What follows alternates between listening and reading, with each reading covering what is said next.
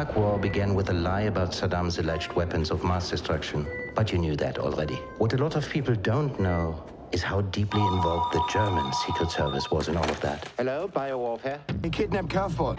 It's a proven fake. You know it's not true. Truth doesn't matter. And that gives you the right to twist the facts. We make the facts. Schatz? Schatz! We need to talk about Kaufmann right now! Everyone knows it's bull.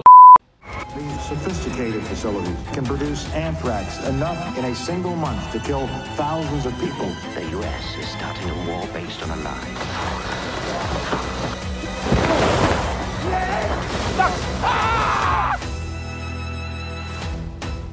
Hello, Virginia. Hello. Jeff in Las Vegas. Good morning.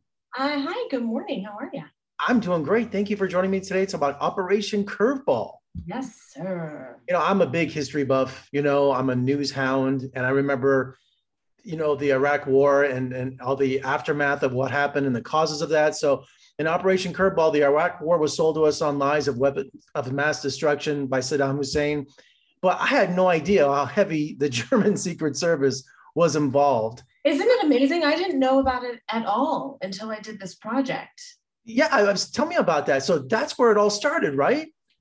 Apparently, I got the script from my reps, and they had said, "Hey, this is a writer-director that's interested in talking to you about being involved with the film."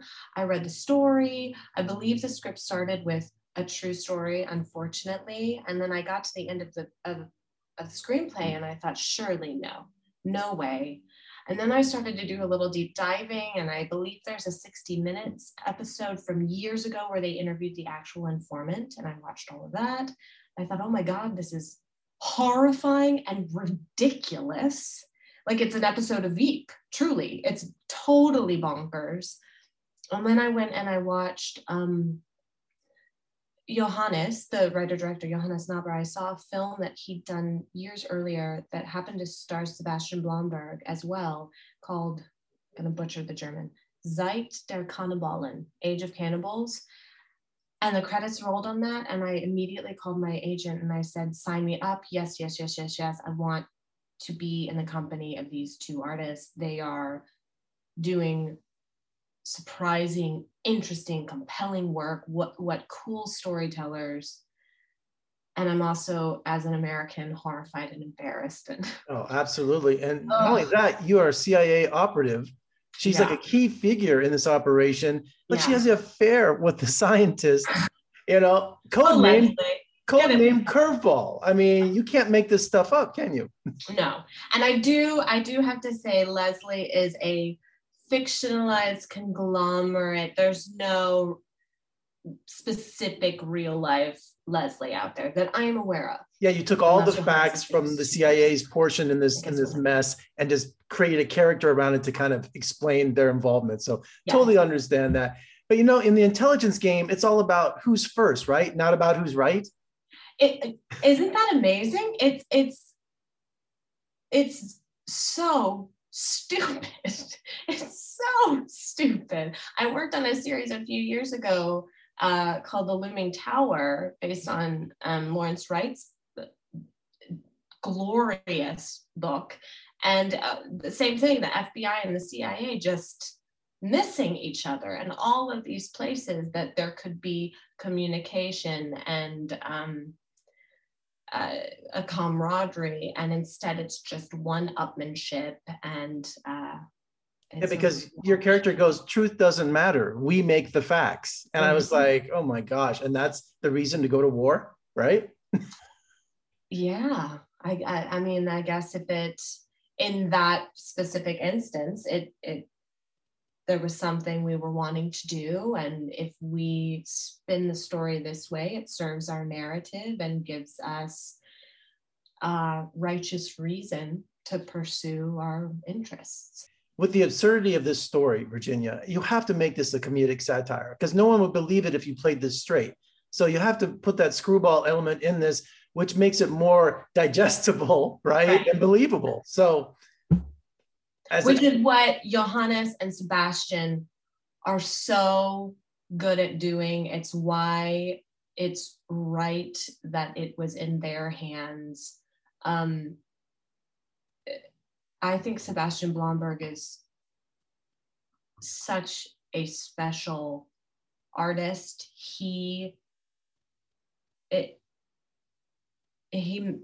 so truthful. He's so emotionally in touch with what's going on, and he's also completely absurd and lacks all vanity. The man did a scene passed out on a couch where he was in a strange, unflattering position, and his shirt was up and his little belly was sticking out. And it's one of those moments where I don't want anyone to see me in that way. And it told the truth, and it told the story, and it made people chuckle, and it was amazing and brave. I mean, I keep describing the man as a sad clown with insane sex appeal. and Okay. I remember we had a huge conversation about how much of a German accent can this man have with Leslie still being attracted to him. And he gave me all these different options because the guy his talent is limitless. And I just said, go whole hog all the way. The more German, the better.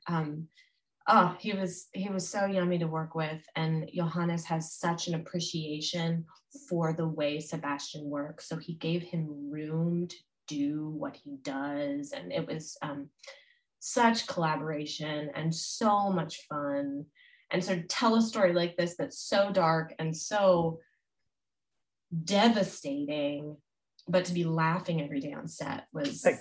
This is going to go down in history like another Dr. Strangelove. That's how I feel. God. Oh, man. I hope so, man. Yes. I feel like people aren't making movies like this anymore. I'm nothing against Marvel or any, I'm so bored, which is why I went to Germany to do this movie. Truth is stranger than fiction, right? Yes. Yeah.